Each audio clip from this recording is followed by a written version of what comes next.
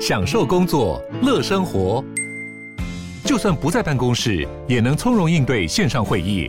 HP Dragonfly 透过专业的 HP Presence 设计，内建降噪及会议快速键，搭配清晰的 Bang & Olufsen 音效，增强音讯及视讯功能。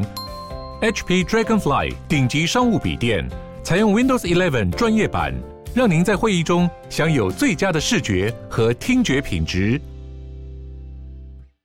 Today we meet wild animal vet Chen Yunshi, who recently was recognized for a lifetime of selfless work in service to animals. The vet runs an animal hospital in Miaoli, where she has saved thousands of animals over 10 years. She's even saved dozens of the endangered leopard cats. We spoke to Chen about what it's like to care for Taiwanese fauna at their most fragile hour. An injured animal is rushed to the Wild Animal Emergency Care Department in Holong Animal Hospital. 野生动物受伤的蛮普遍的，包含的路杀，还有兽夹、套索、中毒、鸟类的撞击啊，或者是猕猴之间跟人之间的冲突。Chen Yunshi is passionate about wild animal care. After graduating, she studied at a wild animal emergency center belonging to the Endemic Species Research Institute. Then, 10 years ago, she decided to move back to her hometown of Holong in Miaoli to set up this animal hospital and help local wild animals.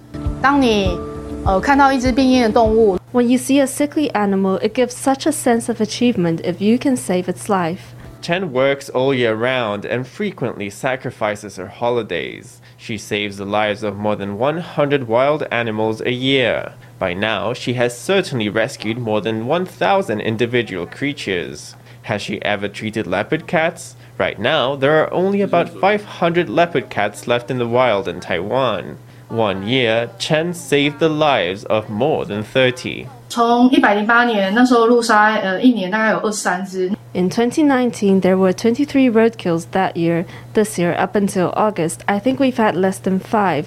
Thanks to everyone's efforts, the number of accidents is decreasing. Chen's tireless work and dedication to the field have won her a Wild Animals Lifetime Education Award.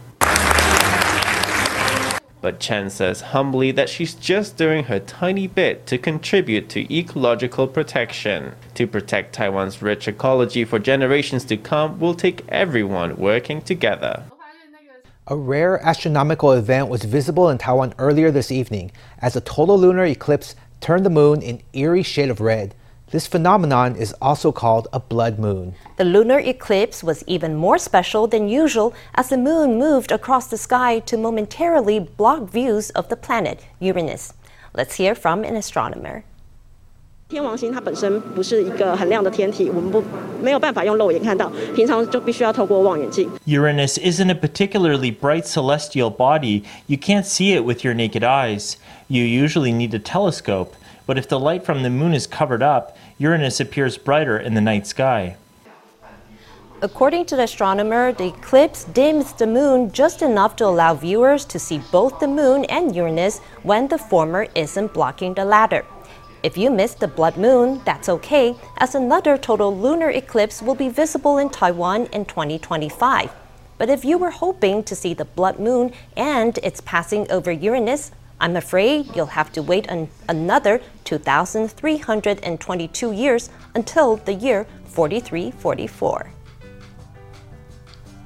Now we take a look at Taiwan's inflated housing market. Many young people in Taiwan today feel that owning their own home is an impossible dream. But some are determined to make the impossible a reality. Let's meet a young couple in Taoyuan who, with many years of hard work and smart strategy, have managed to buy their dream home. 欢迎光临。 At this restaurant in Taoyuan's Neili district, 5 dogs service the most enthusiastic members of staff. 过来把嘴，上班了，快来。 Restaurant owner Yang Chi Hong recalls how he and his wife opened the restaurant 7 years ago, building on their experience in the hospitality industry. 曾经1年工作都没有休息。 I went a whole year with no days off. I was working about 14 hours a day. Picking up a cup and making foam art is muscle memory by now. 4 years ago, the couple's monthly income was gradually approaching 1,000 NT. They were saving up for a home but couldn't afford the soaring prices in Taipei or New Taipei. So they chose Taoyuan and decided on a home in Neili District worth about 5 million for their first property. Even I thought it was very courageous. If we failed, then that would be it. The mortgage was 22,000 NT. I think the loan increment was more than 10,000 NT. So overall, just the mortgage was more than 30,000 NT. 看到500万的、600万的、700万的都有。 We saw some houses that were 5 million NT, 6 million, and 7 million. But at that time, I didn't think we'd ever buy something for 7 million NT. I think for your first house, you should just get what you can, and later you can get something nicer. You shouldn't put too much pressure on yourself all at once. After 3 years' hard work, the couple were able to buy a 3-bedroom 50-ping house in Zhongli. They lived there for 4 years and then decided to upgrade. They renovated to attract buyers, and in the end, the house they had bought for 7.8 million NT was sold for 13.16 million NT. With money in their pocket, they could move into a spacious 80-ping home in Pinjin, which they bought for 19.9 million. 他2个礼拜就帮我们把房子卖掉。 The agent sold the old house for us in 2 weeks. We had 4, 5, or 6 potential buyers come in for a viewing every day. Maybe it was because we had renovated. Because although I'm not so involved in the restaurant business right now, because I have to focus on caring for our children, I do have another job at home selling cosmetics. 更有压力啦。如果我不换，其实我没什么压力。 There's more stress now. If I hadn't moved, there wouldn't be any stress. We could live easily. But I moved. I've got expectations from myself. I want to live better because it was really tough in the past. In these days of high interest rates and inflation, even white-collar workers' salaries can't keep up with the runaway housing market. For middle-class people to win at the property game, they need to make a step-by-step smart strategy like this family, be willing to move house repeatedly, and commit fully to the dream. The director of the National Palace Museum on Tuesday went to the Legislative Yuan to report on the museum's measures to be more transparent about damages and repairs to the museum's collection. The report comes amid claims that the museum had tried to cover up stories of mishaps. Museum Director Wu Micha said investigation had revealed that one of the broken ceramic pieces that recently caught media attention had been broken due to negligence. That's in contrast with a Qing-era painting that was cut intentionally to fit a display case. To increase transparency, Wu says the museum will make public documentation on all the items damaged and restored since 1959. This is a Qing Dynasty-era painting of the old floating bridge that crossed the Yellow River in the Chinese city of Lanzhou. It was recently reported that the National Palace Museum, where the piece is housed, had cropped the painting to fit it into a display case. Museum Director Wu Micha on Tuesday reported on the issue at the legislature. This is a very serious mistake. It's also different from what happened recently when artifacts were damaged due to negligence. This was a case of someone giving an order to cut the painting. Wu promised the museum would make public as much information as it can about damaged artifacts. He added that one of the 3 broken items recently reported on by local media had been broken due to neglect. But details on how the other 2 items were damaged remains unclear. The Control Yuan has also launched its own investigation into the matter. Lawmaker Huang Guoshu said records show that 359 items have been repaired by the museum to date, and asked why the public was not informed when those items were damaged. You can now look at the records of restorations done over the past several decades. That information is completely open to the public. With 3 items having been found damaged in the course of 1 year, some have questioned whether there is a problem with the museum's operational procedures. DPP legislator Zhang Liao Wanjian has suggested a reshuffle of the museum's personnel. A reshuffle will happen anyway as part of the Executive Yuan's next reorganization. It doesn't need to be done more urgently than that. What matters is that the museum can operate well. That's the top priority. The premier said the Executive Yuan respected the museum's operational model, but that it also strongly supported change where change is needed. A new photography exhibition has opened in Taipei. The show explores the history of identities in Lithuania, both at cultural and individual levels. The exhibition, titled Uncoverings, The Search for Identity in Lithuanian Photography, also gives visitors a glimpse into the history of photography in the European nation. FTV reporter Stephanie Yang takes us in for a look. 立陶宛这边很重要的摄影家苏库斯的作品。 This exhibition is divided into 3 themes: identity as reality, identity as an object, and identity as a concept. 他自己本身是因为盲眼的关系，所以其实好像对于红军来讲的话，好像是那种就是有身份差异这样子。 The first part of the exhibition explores the development of Lithuanian photography. From 1940 until 1990, Lithuania was occupied by the Soviet Union. It was not until 1950 that Lithuanian photography started to develop. Photography became a tool for self-expression and played a significant role in forming the ideology of the state. Many of these works were captured by Lithuanian photographer Antanas Sutkus. 展览第一个单元里面，认同及现实里面。 The first part of the exhibition, Identity as Reality, showcases the beginning and gradual formation of photography in Lithuania after 1950. In this series, it is mainly the presentation of humanistic documentary photography. We mainly have the works of Antanas Sutkus on display. For example, this work, Blind Pioneer, reflects the spirit of Lithuania's humanistic photography. 利用这种好像是要反叛过去的这样子的精神。 The second part of the exhibition explores the transformation of Lithuanian culture and history. Lithuanian photographers in the 1980s witnessed a movement for political transformation along with mass protests. During this time, the photographers portrayed the fatigue people felt by capturing photos of everyday objects. 在第二个单元 The second part, Identity as an Object, talks about Lithuania after the 1980s during a revolution. The artist also hopes to get rid of the spirit of the past humanistic photography. In this exhibition, the main thing is to explore the concept of identity. From the concept of identity, the desire for freedom and thirst for freedom can be drawn. This also corresponds to the current situation, whether it is Taiwan, Lithuania, or the current Russian invasion of Ukraine.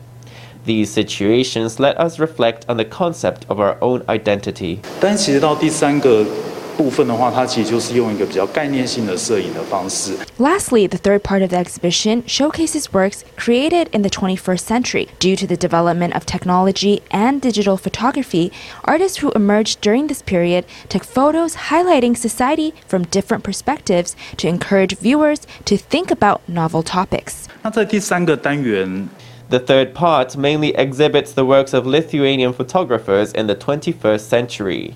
After gaining independence in 1990, many Lithuanian photographers have more opportunities to study and also continue with the spirit of their predecessors. The organizers have borrowed the collections of the Lithuanian National Museum of Art to exhibit in Taiwan. Through the exhibition in Taiwan, it hopes to showcase the diversity of the East European nations' voices through photography, as well as deepen the relationship between Taiwan and Lithuania.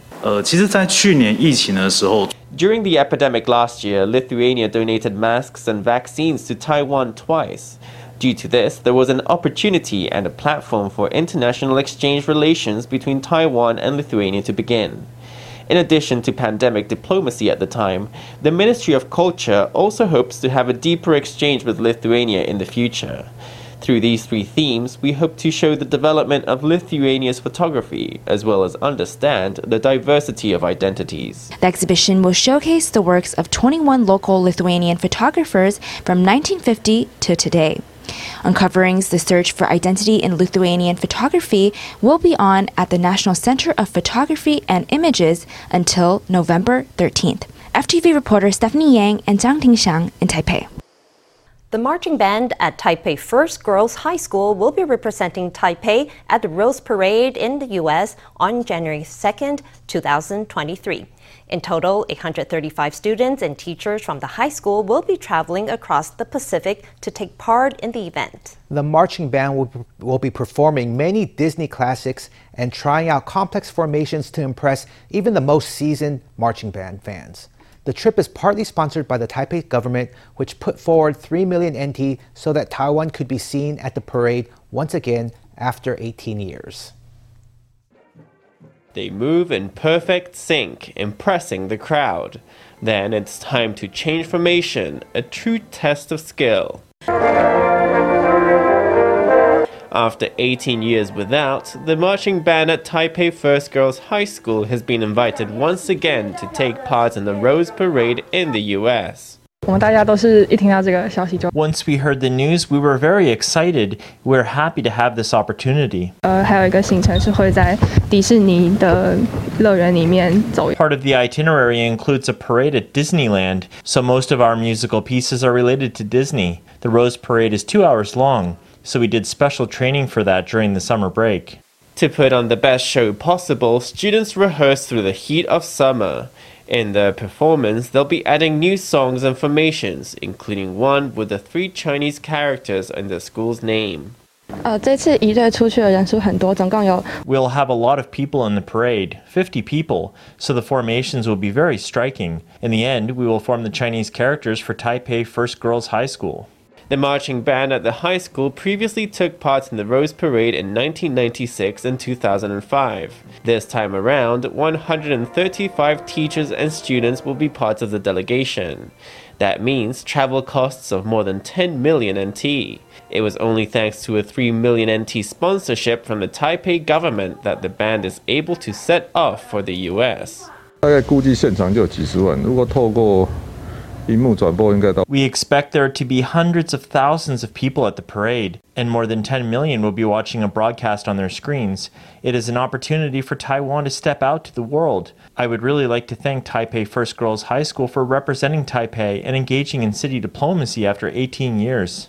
The marching band members are excited to get going. It is the 3rd time that the band from the school will take part in the Grand Parade, showing to the world just what Taiwan's younger generations are capable of. The campaign of Kaohsiung Mayor Chen Chi-mai has an unusual gimmick. They've opened a mini fun fair right outside their campaign headquarters. Visitors at the HQ can take rides on the carousel before going home. The team says they want moms, dads, and grandparents to feel free to bring the whole family down for the afternoon.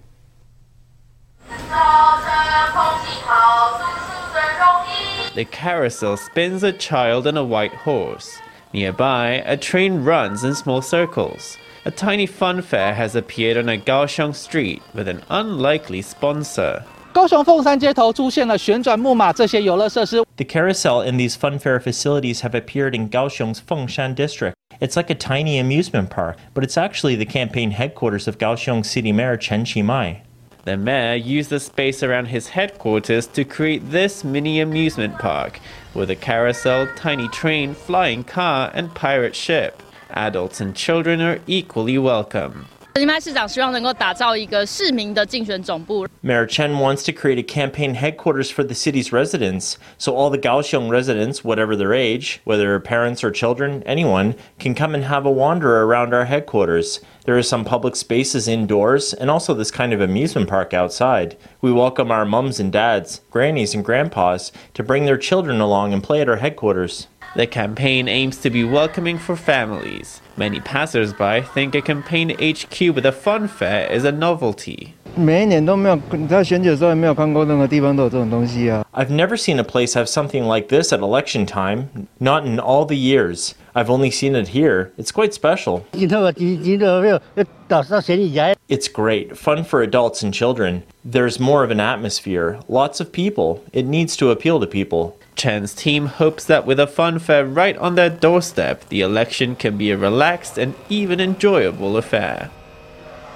The DPP's mayoral candidates for Taipei, New Taipei, Keelung, and Taoyuan on Monday held a campaign event together to present a joint transport proposal for northern Taiwan. They say that 4 cities can launch a monthly transport pass that expands on the current all-pass ticket available in Taipei and New Taipei at a lower price. In addition to the Taipei Metro, the Danhai LRT city buses and U-bikes, the proposed pass would also be usable on TRA trains, intercity coach buses, and the Taoyuan Metro. 每月1200北北基桃我都行。 The DPP mayoral candidates for Taipei, New Taipei, Keelung, and Taoyuan have announced a proposal to launch a 1,200 NT public transport pass valid in all 4 cities. I came up with the slogan, Better Taipei, Closer Taiwan. But before Taiwan can grow closer, we need smaller areas to get closer. This is a monthly transport pass that encompasses different means of transportation across city boundaries and living spaces. Lower the price and add in Keelung and Taoyuan to expand the scope of the metropolis. The current pass is only usable in Taipei and New Taipei. The new pass would also include new transport networks. It'll be a breath of fresh air. Over the past few decades, the mayors in the greater Taipei area have not proposed any plans for urban governance across city boundaries. Currently, the 1,280 NT all-pass ticket can be used in Taipei and New Taipei to ride the Taipei Metro, the Danhai LRT, city buses, and rent U-bikes. The plan proposed by the mayors would expand its use to intercity buses, regular trains, and the Taoyuan Metro. The mayoral candidates say the funding for the tickets won't be a problem. The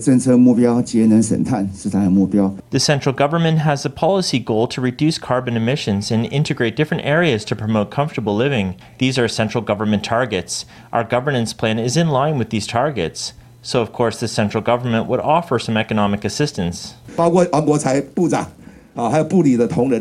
Transport Minister Wang Guocai and the people in the ministry really support this. Implementing this plan in Taipei and New Taipei would cost 1 billion NT, more or less. For Keelung and Taoyuan, that's about 700 million NT. We have run the numbers and worked out concrete details. It's feasible. On the countdown to election day, the 4 DPP candidates presented their policy proposal together in hopes of attracting the votes of urban dwellers in northern Taiwan.